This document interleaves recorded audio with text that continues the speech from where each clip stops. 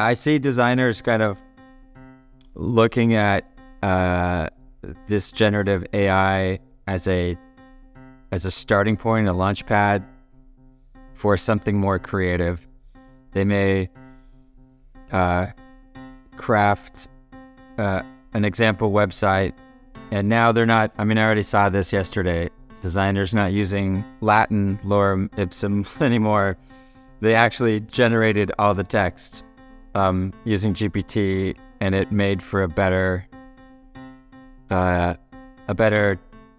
design presentation. So we're reviewing it now with real text. And yeah, it's interesting. It seems like generative AI has moved the starting point forward in a lot of different industries. Like you can start a project in a much less rough version of a draft, which has all sorts of ancillary benefits. And it's interesting too because we've talked a bit about how the NLU training models that were used maybe a year ago are now looking kind of out of date, because with GPT, if you're prompt engineering, you don't have to start at zero. You can start way further down the line and get things moving much more quickly. Yep. And then people who don't have design skills or particularly good writing skills get to do generic stuff that's passable.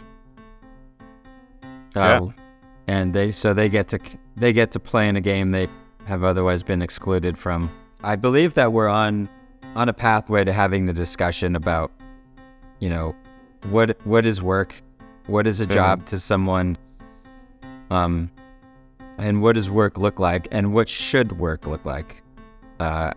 If machines can do our jobs, of course we can be nervous, about losing our income, but we can also wonder on the other side of that coin, then what do we do, and what does a job look like? And so companies, being so focused on productivity, and then employees being focused on their productivity within that company, now do we start talking about what it looks like to be an employee and a happy employee that's enjoying their job?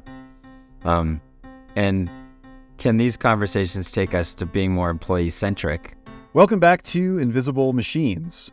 Over the last couple of episodes, Rob and I have been digging into sort of the relationship between experience design and AI. Last episode, we had a great conversation with experience design legend Jesse James Garrett, and we kind of came to the conclusion at the end that conversational design or prompt design is really kind of a solid entry point and just an important role for experienced designers to take as more and more solutions that bring technology closer to users involve conversational interfaces as opposed to, the strictly visual interfaces we've become accustomed to over the past couple of decades. So I wanted to dig into that a little more with Rob. Like, what does it mean to be a conversational designer? What does it mean to design conversations? What does that look like? How does GPT figure into that work? We kind of cover a lot of ground in sort of a short period of time, so I guess we'll go ahead and get to that conversation now. All right, so Rob, for the past 2 episodes now, we've been talking a lot about how AI and UX need to kind of come together. And last week we had a conversation with Jesse James Garrett, and he, I think, kind of came to the conclusion, or we all did by the end, that maybe where it starts for experienced designers working with AI is in prompt design or conversational design. Okay. So I thought maybe we could talk a little bit about what that role might look like, or even what versions of it you're seeing today. Yeah, design. Where is it going? What are the apps of tomorrow? What do they look like? And who's gonna make them? And are they going to be made on the fly, or are these going to be pre-created experiences that we, as a team, get together, design, and share with the world? And of course, the answer is both. I think, if you if you look at the value of being able to dynamically generate ephemeral apps that appear and disappear for one-time use, they can be very customized to the user, very customized to the task. And from a UX standpoint, we all know the rule is like the more choices, the harder it is, the more cognitive load. So if we have this context engine that really is at the back of everything, I mean, ChatGPT is cool, but what's most cool about it is what it can do with context, how well it can use context. To me, that's what I'm most excited. How well it talks is awesome, but how well it uses context is most interesting. So now we feed the system context. It feeds us a dialed-in custom experience for that context. Whether that experience is a graphical one or a conversational one, probably just depends on the appropriateness of one versus the other based on, is it data heavy, probably more graphical. If it's more workflow oriented, then it's going to be more conversational. But it'll always be in context of a conversation. And so it feels like design becomes like this idea of designing these micro elements that are really cool, these components that can be mixed and sequenced together to create experiences on the fly, like a map with a pin, that you can move around. And we'll just keep iterating on these components. And then the other side of it is the whole experience and looking at it holistically. So in a way, UX, I think I used to say that UX is the new CX just because so much of our interactions are now digital. Mm-hmm. And if you go into a grocery store and you do the auto checkout, like we start to see that, how UX is infiltrating even our physical store experiences. So UX is the new CX. If you started walking around the store and there was a bot that you could ask questions and could guide you, we're starting to see that happen more, getting more towards UX being the new CX. And so now we look at UXers as a community and really starting to up-level their worldview in terms of what they design, going up to more of a CX level, looking at the experience of a customer more relationship-oriented, more holistically, and then thinking about the experience more broadly. And then we kind of flip back, as I said earlier, to the micro UIs, where then you have like visual designers they're going to focus more on the components that enhance a conversation or contribute to a conversation. So, just like a PowerPoint is to a presentation in a TED Talk, what you put in there and what content you put in there, that has to be designed in some way. And if it's going to be an original talk, that slide probably doesn't exist, and it's probably not going to be well crafted by some AI. So yeah, I see designers kind of looking at this generative AI as a starting point, a launch pad for something more creative. They may craft an example website, and now they're not, I already saw this yesterday, designers not using Latin lorem ipsum anymore. They actually generated all the text using GPT, and it made for a better design presentation. So we're reviewing it now with real text, and it's interesting how now when the text has to be written, it gets handed to somebody who would typically do that. A lot of times it's not a copywriter. A lot of times it's just the business, somebody on the business side writing this stuff. And so now they get this starting point that isn't Latin. They get the starting point that was GPT written, and then they'll edit it, fact check it, polish it, and out the door it goes. So in that particular example where somebody designed it, changed the text from Latin to GPT, and it didn't radically change anyone's job. It certainly, if either side was changed, it was more on the business side, not having to write all that text. Spend as much time on the text. They still got to edit it. And then generative imagery, I think it's the same idea. If you're going to, make an ad for Boeing and it's going to show, let's say it's for whatever, an aeronautics engineer, and you want to put him on a beach in a chair with all the planes in the air, and you can say, we keep planes in the air.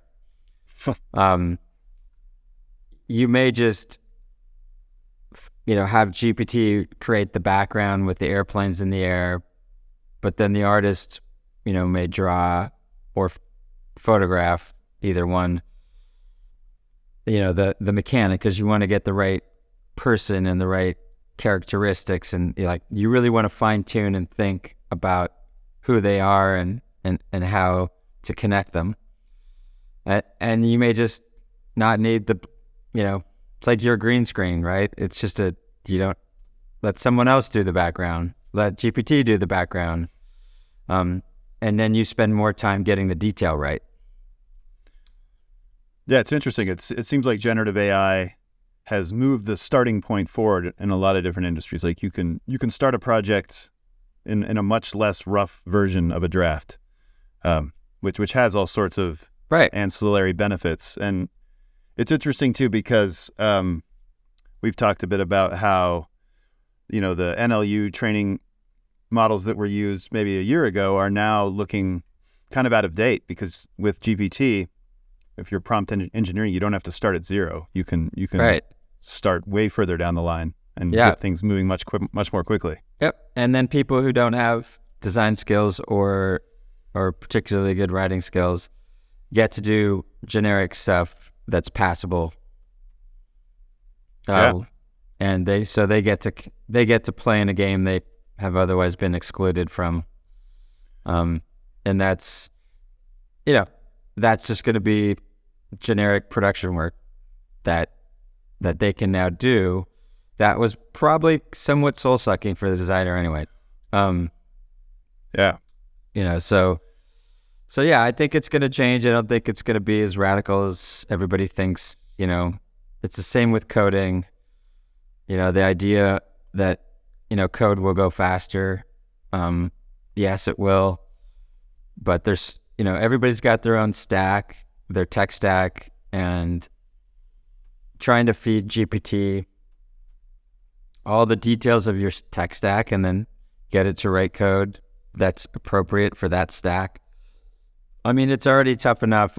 I played a lot with it on writing SQL queries and, trying to feed it the schema, a complex schema, and get it to write a query. It's pretty, it does a surprisingly good job given my expectations, but, far from writing a high performing query.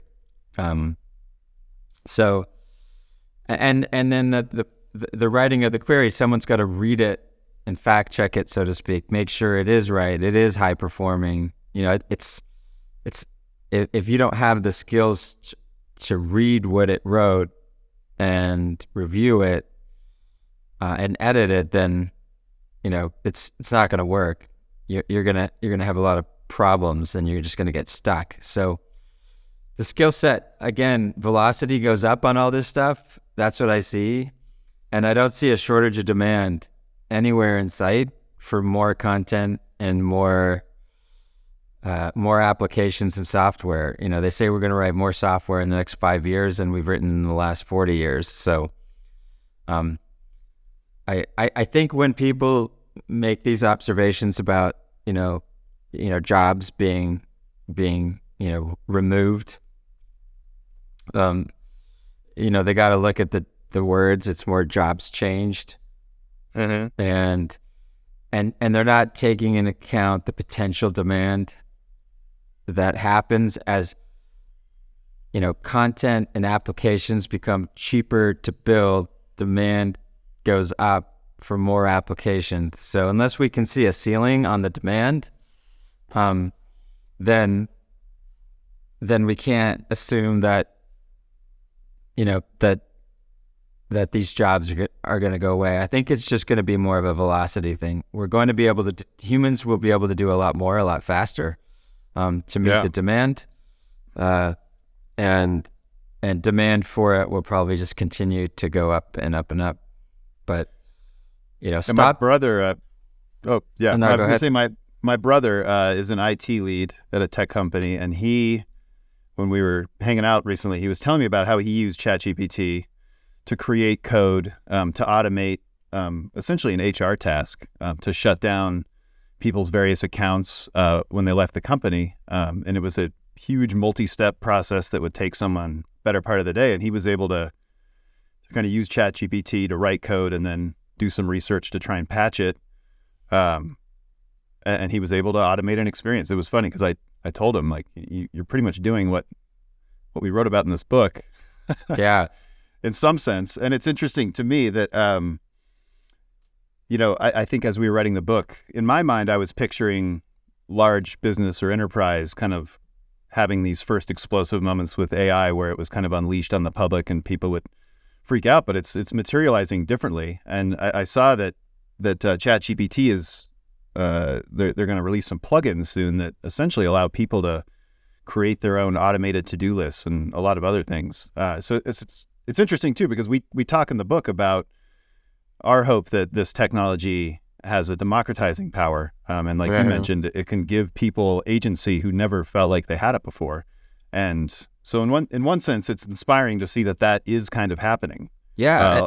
Individuals seem like they're as far along in their journey as a lot of enterprises. I mean, when we were doing our pre-show calisthenics, Rob, you mentioned a Gartner study that you read that like only 12% of enterprise has a plan in place. Yeah, 12% have a plan on how they might adopt ChatGPT at the moment. It's for the fastest adopted app in history. It's actually pretty low, because they're just kind of forward thinking, right?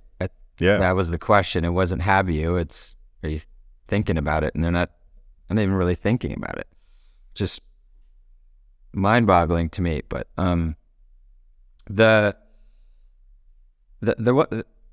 thing I want to say too is like demand, on that demand side, I just want to circle back to that because I think it's also important that people understand that the bar for good creative has room to grow also.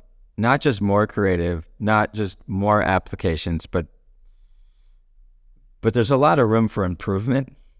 So we recently just did a user test. It was pretty comprehensive. And we were testing the ability to take an appointment over the phone through automation.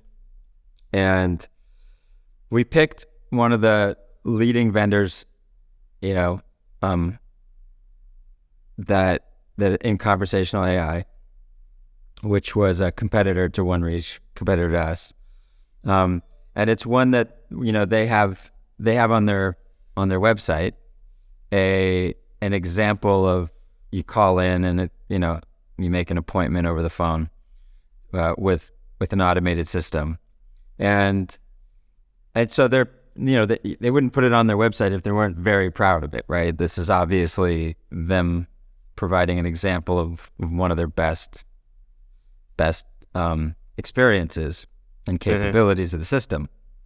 So we were user testing it against a an alpha bot that we had created for a company that wants to do the similar thing, but is super, super sensitive about automation, very high touch, very white glove,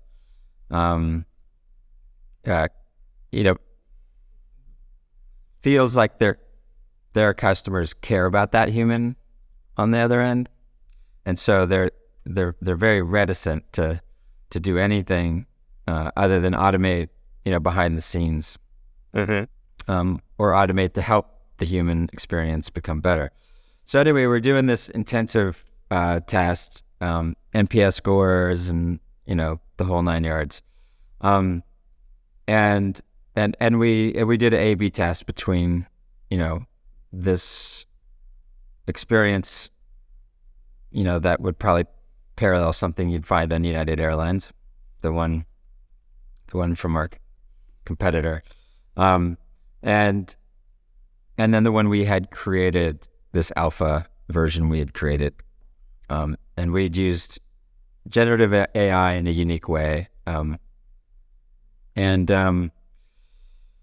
the containment, so the percentage of people that actually got an appointment was like 80+% on the competitive bot, and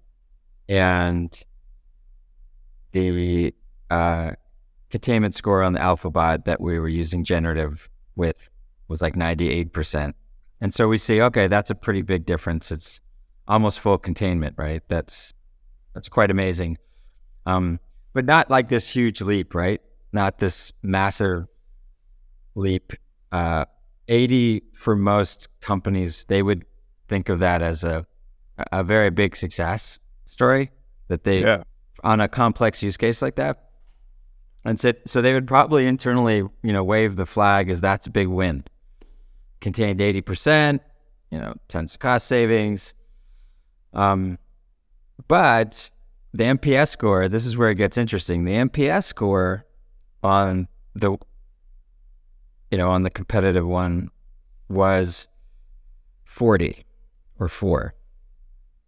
And the NPS score typically for like a call center, to give you kind of an idea, is about 5 or 50. So what we say is people were contained, they were able to get their appointment through automation, but they were less satisfied with that as compared to, typically how satisfied they are with a human. So that's not going to pass, right? For this company that is so customer centric, they're not going to deploy a solution that's worse than what they have today, even if it costs less. But the NPS score on the alpha bot that we launched was 83, like off the charts. An 83, right? It's huge. Yeah. So what we see is that even though the containment rates are much narrower, like the margin, the difference, the delta was like 83 to 98.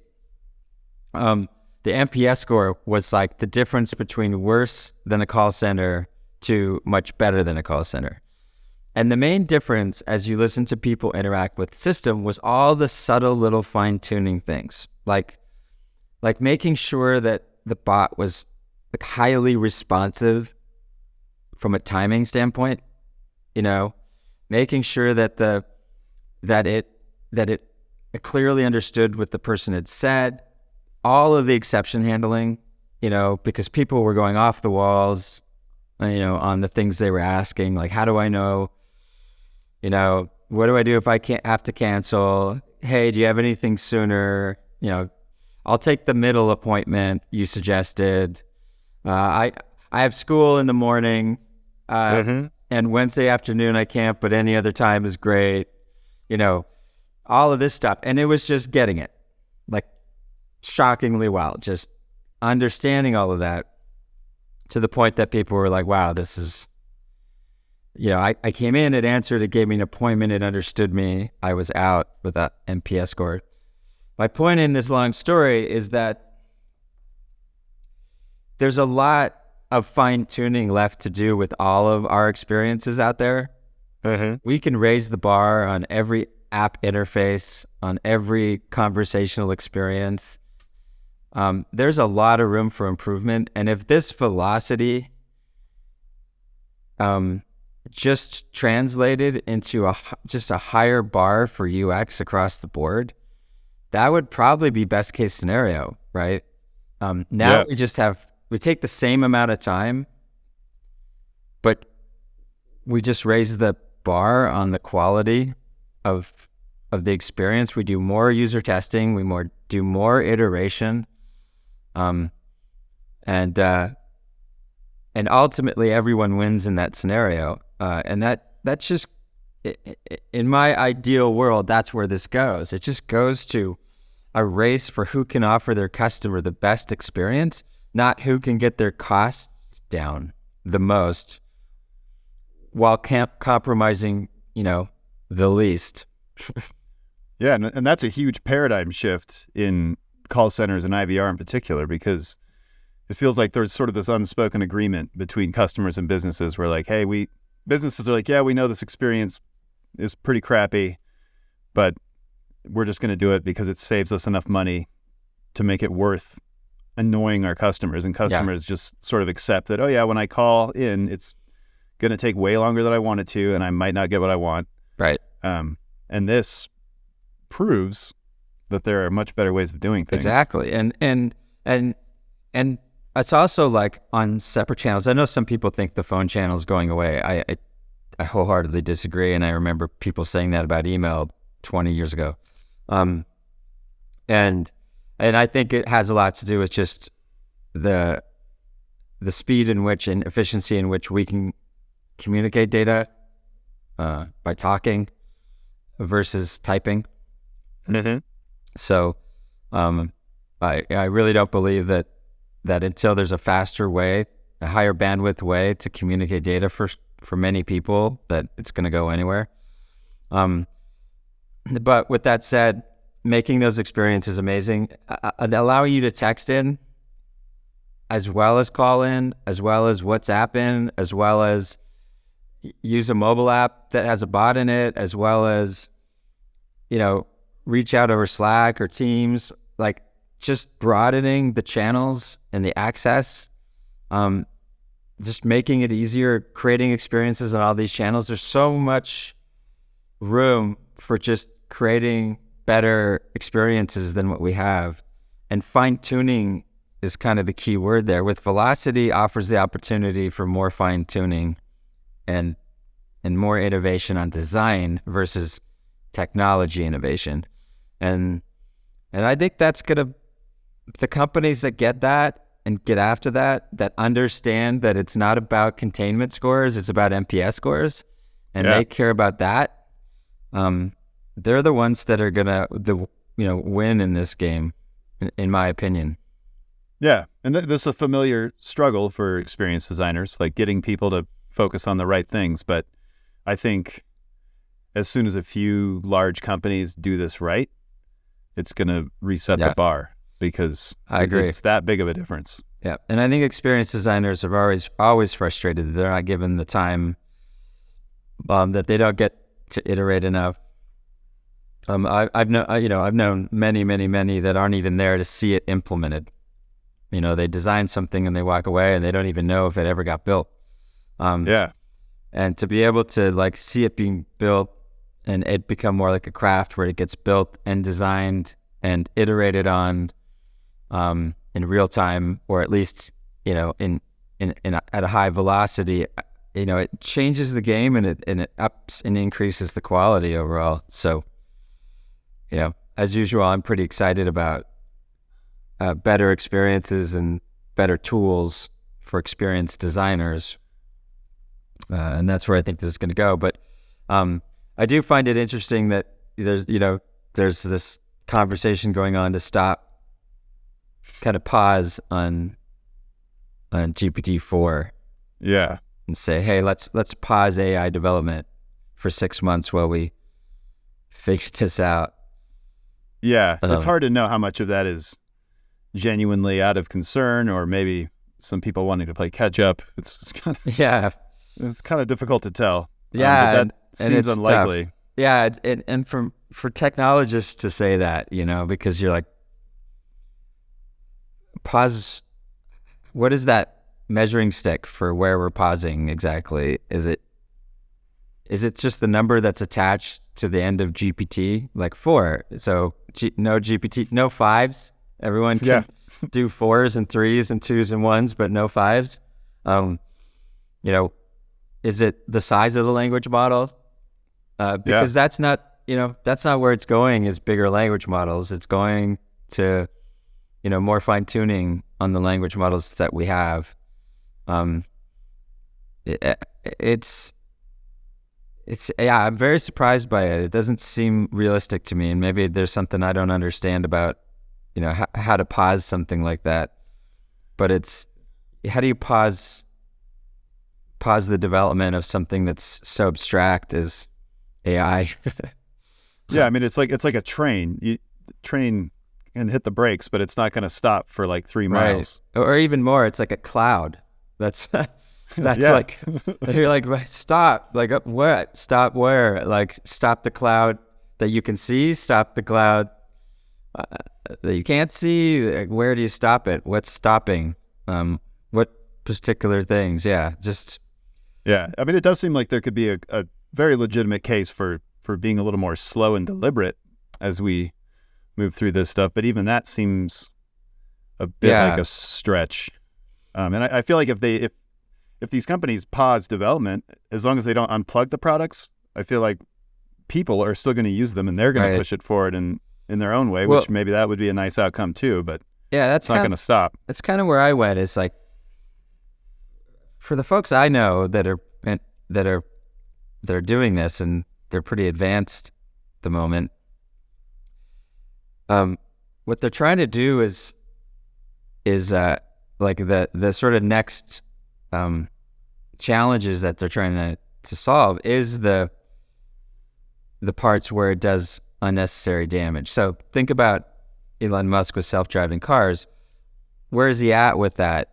It's not getting the car to go or stop anymore. Like that he's figured out. How to turn the wheel, all of those things is figured out. He's trying to nail it down so it doesn't kill anybody or hit anything, right? So if you were to say pause self-driving, you're basically saying don't make it safer, because that's where it is right now, right? Is trying to make it safer, and I'm sure he doesn't mean that, but yeah, it does sound like that. Yeah, and that's an idea we've talked about too. The idea that like making machines less dumb, might ultimately be a good thing, because machines kill a lot of people. That's where I go to on all this. Is just some part of me just wonders if the whole AI thing and the words just need to go away. Smarter machines, dumber machines. Dumber machines kill people. Smarter machines can be designed to save people's lives. Cars, factories, skill saws that can tell the difference between fingers and wood, and a 2x4. It's just a smarter machine, and if that machine gets so complex that it's dangerous, then it's a dangerous machine. Just like dumb machines are dangerous machines. And so we need to be anti-dangerous machines, whether they're dumb or smart, and pro-safe machines, whether they're dumb or smart. Yeah, and artificial intelligence sort of implies, at least to some people, that we're trying to copy human intelligence, which to me would be maybe the most dangerous outcome. If a machine was as irrational as people can be, but also had so much more power, then we're in trouble. Yeah. What I like about all this, though, is that I believe that we're on a pathway to having the discussion about, what is work, what is a job to someone, and what does work look like, and what should work look like. if machines can do our jobs, of course we can be nervous, about losing our income, but we can also wonder on the other side of that coin, then what do we do, and what does a job look like? And so companies, being so focused on productivity, and then employees being focused on their productivity within that company, now do we start talking about what it looks like to be an employee and a happy employee that's enjoying their job? And can these conversations take us to being more employee-centric? It's sort of like customer first, employee last. Shareholder, customer, employee tends to be how it normally goes. Are we shifting to more of an employee first over time here, where we're looking at, the experience of work? And so to kind of ground it and bring it home, is slowing down AI just about slowing down the transition of how quickly our jobs change, so we're not so disrupted and affected by this? And if that's all it's about, is caring about the experience that workers are going to have throughout this process, and the identity crisis that many might face because they have to seek therapy to go from a productivity value to a connection and creativity value system, and say, I'm not what I produce, I'm the connections I have. And if we're just trying to slow that down to give people a chance, what I like about that idea is that it starts to say, let's talk about how to make work more enjoyable for people. And if that's the beginning of that discussion, I kind of like that avenue, right? Not how do we stop AI from, destroying the world, but hey, let's start to think about what jobs should look like and the experience for employees. If that's where this goes, I'd be pretty happy and okay with it. Yeah, and it'd be good to apply that same line of thinking toward like how it should be regulated, how it can be used equitably, so that right. people with far less means or marginalized people are seeing a benefit from it as well. Yeah. There are people, I'm sure, having this discussion all the time right now, right? And it's fun to have it, but there is that idea that says, you have a investor sitting in their house, watching their money grow. And then you have a company that they've invested in being run by a management team that's got stock in that company. So they're essentially an investor, and they're sitting back watching their money grow, looking at the employees as well. So they sit on the bridge, right, between investors and the employee experience. And then you got, the employee that's, getting a paycheck and trying to enjoy their lives. And that investor typically they don't really care about that employee's experience. Like that's not their motivation, right? They're not motivated. They didn't invest in a company to try to create a better employee experience. They invested in a company to see their money grow. Mm-hmm. And, as we endeavor to have this conversation about what can employee experience look like, we face this opportunity where now it doesn't have to be a choice. Should we make the investor happy or the employee happy? Which one gets to be happy?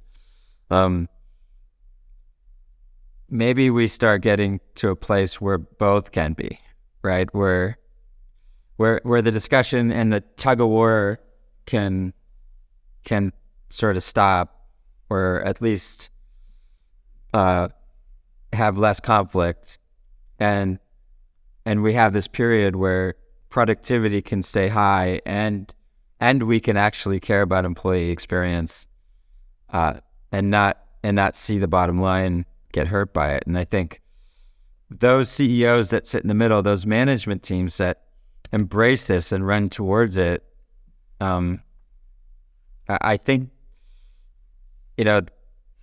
they'll see that this will give them a huge competitive advantage, because they're, to live in that world where they're not constantly fighting between these two worlds, not trying to get employees to produce more, to the point, just to the point where they don't quit, trying to get investors a return, while trying to work their employees harder than every other company. We now see a world where employee experience and profitability can coexist for a while. So yeah, I look forward to those conversations and those projects that drive in this direction. To take it back to the Gartner thing, though, seeing this 12% kind of says they're not quite there yet. This isn't a run towards thing. It's a fear, and mitigate risk, wait for someone else to jump scenario, I think. Yeah, and to bring it back to experience designers, I mean, this could be another opportunity for them to kind of lead a charge internally. I mean, experience designers have a long, glorious track record of advocating for end users. And I feel like now it almost feels like they're people advocating for other people, because especially in terms of like an employee experience, they get to be involved in creating these, I guess we like to put the word hyper in front of things, but you really now can create these hyper contextualized experiences. Yeah. Which I think to the design mind is a really exciting challenge, because you have so much more control and information and so much more to draw from. And then also, as you mentioned, you get to not only ideally design these solutions, but you get to watch them being used. And you get to be, if not the human in the loop, you can have a human in the loop who's in there jumping in to improve the experiences, to move them along, and that's allowing you to iterate and continue to improve them. I mean, it's almost like a accelerated design cycle that could be rather intoxicating, I think, if you get in the mix. Yeah, I agree. Yeah, the hyper-automation bandwagon, I think, it's interesting because it's almost like AI. Everyone's got their own definition for what it means. I saw one recently, I think it was a Gartner paper, again. They said hyper-automation is the act of automating as much as you can, as fast as you can. It's simply put. And I found that clarifying. Like, yes, that's pretty much what it is. And if you wanted to just add a layer, you'd say hyper-automation is the act of automating as much as you can, as fast as you can, while being concerned about the safety of your employees and customers. And the quality of the experience. And the quality of the experience, Get that ingredient in there as well. Cool. Yeah, the quality of life for your employees and customers, a better way to say that, Yeah, and maybe even an improvement in quality of life for the whole world. Wouldn't that be nice? Yeah, wouldn't that? We could all just... All right, Rob. Well, until next week. Yeah. It's been fun. It has, as usual. All right, thanks again for joining us on Invisible Machines. We are produced in partnership with UX Magazine. Be sure to follow UX Magazine wherever you get your podcasts for new episodes. You can also watch this podcast on the Invisible Machines YouTube channel. Special thank you to user 6966388930 on SoundCloud for the thoughtful comment about experience design on episode 5. I hope you enjoyed episode 6, and I hope episode 7 has been useful as well. That goes out to all our listeners, but especially those involved in experience design. This is an important moment, and we need your help. A special thanks to the marketing team at OneReach.ai and the team at UX Mag for all your support. Thank you, as always, to Michael Litvinov, our video editor. We look forward to connecting with you again next week on Invisible Machines.